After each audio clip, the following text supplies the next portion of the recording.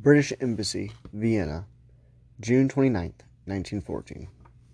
Sir, the Archduke Franz Ferdinand and the Duchess of Hohenberg were both murdered yesterday morning by a Slav nationalist or anarchist at Sarajevo. His Imperial Highness had left Vienna on Tuesday evening, 23rd June, on his journey to Bosnia. He embarked on Wednesday morning at Trieste on board the battleship Viribus Unitas, proceeded on Thursday morning on board a smaller vessel up the river Narenta to Metkovic in Dalmatia, where he took the train for Mostar, the Herzegovinian capital, and after a drive round the town, continued his journey to Ildiz, a small Bosnian watering place near Sarajevo, where the Duchess of Owenburg was awaiting him. On Friday and Saturday, 26th and 27th June, the Archduke was present at the mountain exercises of portions of the 15th and 16th Army Corps, which took place immediately to the south of Sarajevo. Yesterday, Sunday, 28th June, His Imperial Highness, after attending Mass at Ildiz, proceeded by train with the Duchess to Sarajevo, as arranged, for the purpose of making a progress through the town and receiving loyal addresses.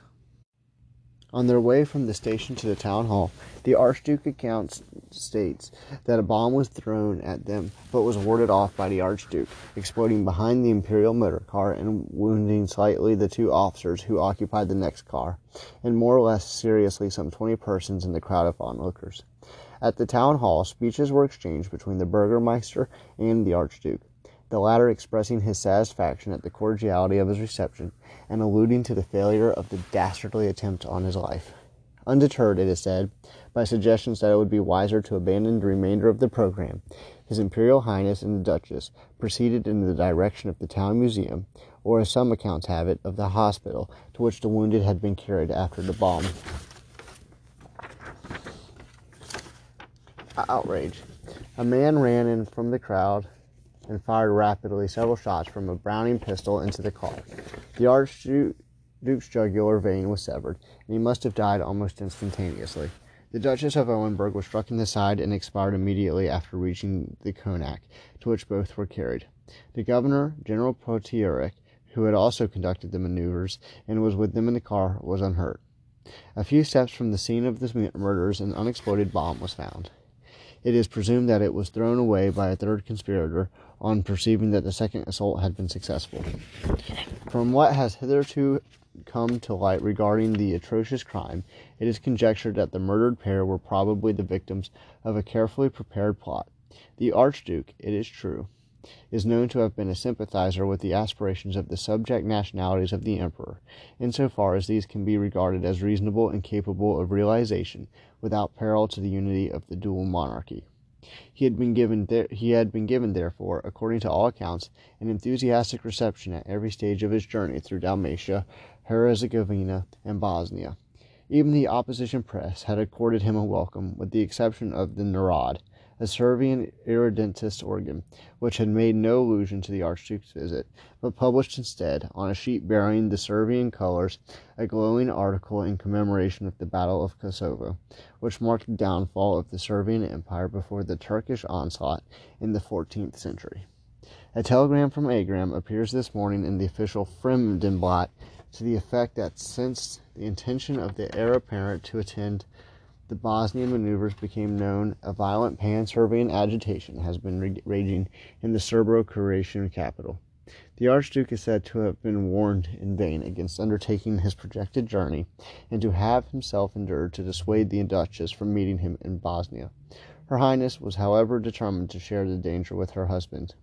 The Agrari telegram proceeds to state that since 1908, the year of the annexation, the revolutionary Serbian organization has displayed an ever-increasing activity. That Kabrivilich and Princip, the first of whom threw the bomb and the second fired the pistol, are said to be members of the terrorist Great Serbian Organization, and that in Agram no one doubts that a carefully prepared plot had been set on foot against the Archduke.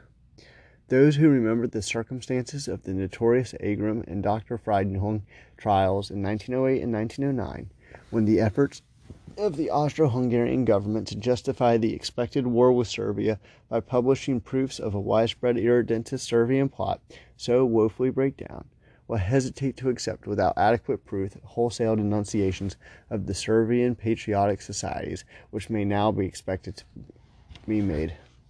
Though Vienna is outwardly very calm, all public performance have stopped, and at Brunn, the capital of Moravia, where a great Sokol, or Slav nationalist gathering of gymnasts, was being held, and some fears prevailed of a conflict with simultaneous demonstrations, both sides seem to have agreed to stay further proceedings in sight of mourning.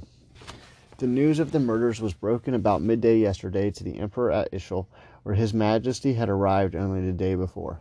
His Majesty has thus lived to see his nephew and heir added to the list of his nearest relations who have died violent deaths.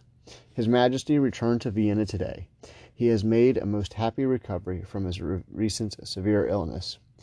I have, & Co. Maurice Denham. Postscript. On the morning of June 28, 1914, Archduke Franz Ferdinand and his wife Sophie entered the city of Sarajevo by train. They transferred into a convertible, the third car in a six-car motorcade, for a procession to a welcome ceremony at City Hall. The Archduke, heir to the Habsburg throne, knew that his visit to Sarajevo carried risks. Many in Bosnia and Herzegovina had still resented the Austro-Hungarian Empire for its 1908 annexation of their homeland. Recent actions by the region's provincial governor to quell dissenters, which included banning cultural societies, only amplified these tensions.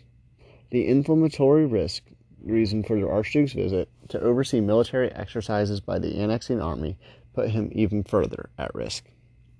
Nevertheless, the Archduke proceeded with his trip, even lowering his convertible's roof and driving slowly to give spectators a clear view of their royal visitors.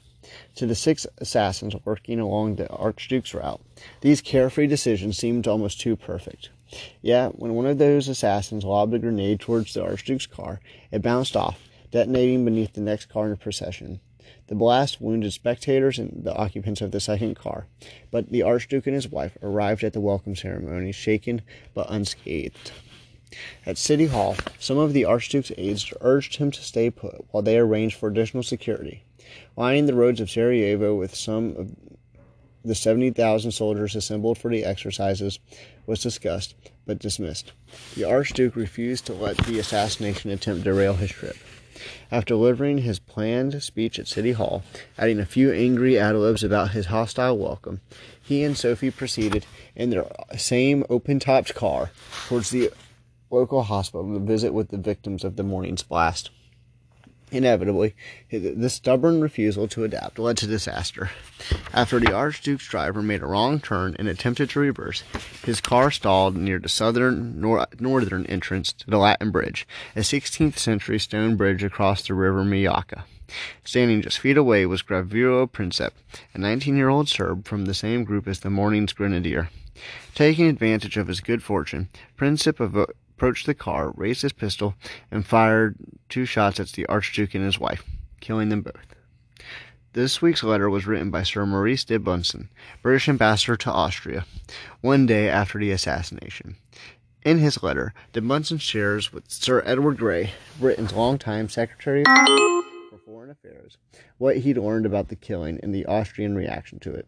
He describes the slaying as a carefully prepared plot and speculates as the motive of the plot and its political consequences.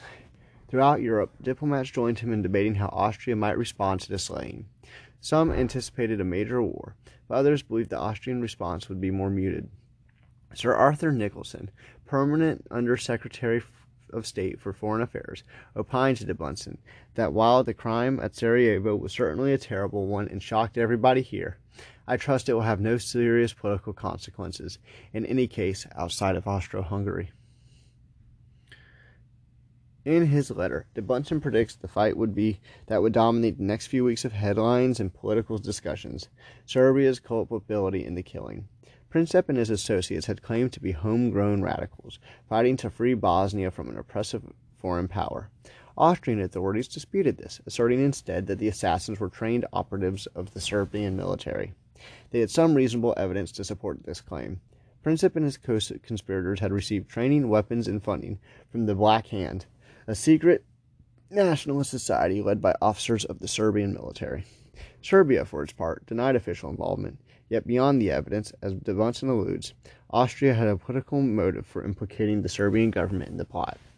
As the American minister to Romania put it in a note to Secretary of State William Jennings Bryan, the murder of the Archduke provided Austria with a convenient casus belli to forcefully neuter Serbia, which was proving to be an increasingly powerful and troublesome military rival.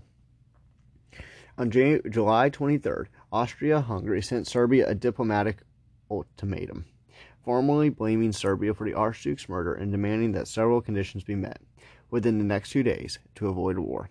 The conditions were clearly unworkable and an affront to their sovereignty, so Serbia refused. Attempts by Sir Edward Grey to persuade the parties to engage in peaceful mediation with the help of the disinterested continental powers also failed. On July 28, Austria-Hungary formally declared war. They began shelling Belgrade the next day, and within a week, Russia, Germany, Belgium, France, and Britain had joined in the fight. The Great War was underway. The outbreak of the war did not grind the swift wheels of the Austro-Hungarian justice system to a halt. If anything, it accelerated the effort to try those responsible for the Archduke's murder. The trial of the principal conspirators began on October 12th, concluding with their conviction on October 23rd. Austria-Hungary forbade executing those under the age of 20, so Princip was given the longest sentence allowed by his age, 20 years, though this was a less merciful fate than it sounds. For the duration of his time in prison, Princip was kept chained to the wall of his cell in solitary confinement. He contracted tuberculosis shortly into his sentence, passing away in his cell on April of 1918.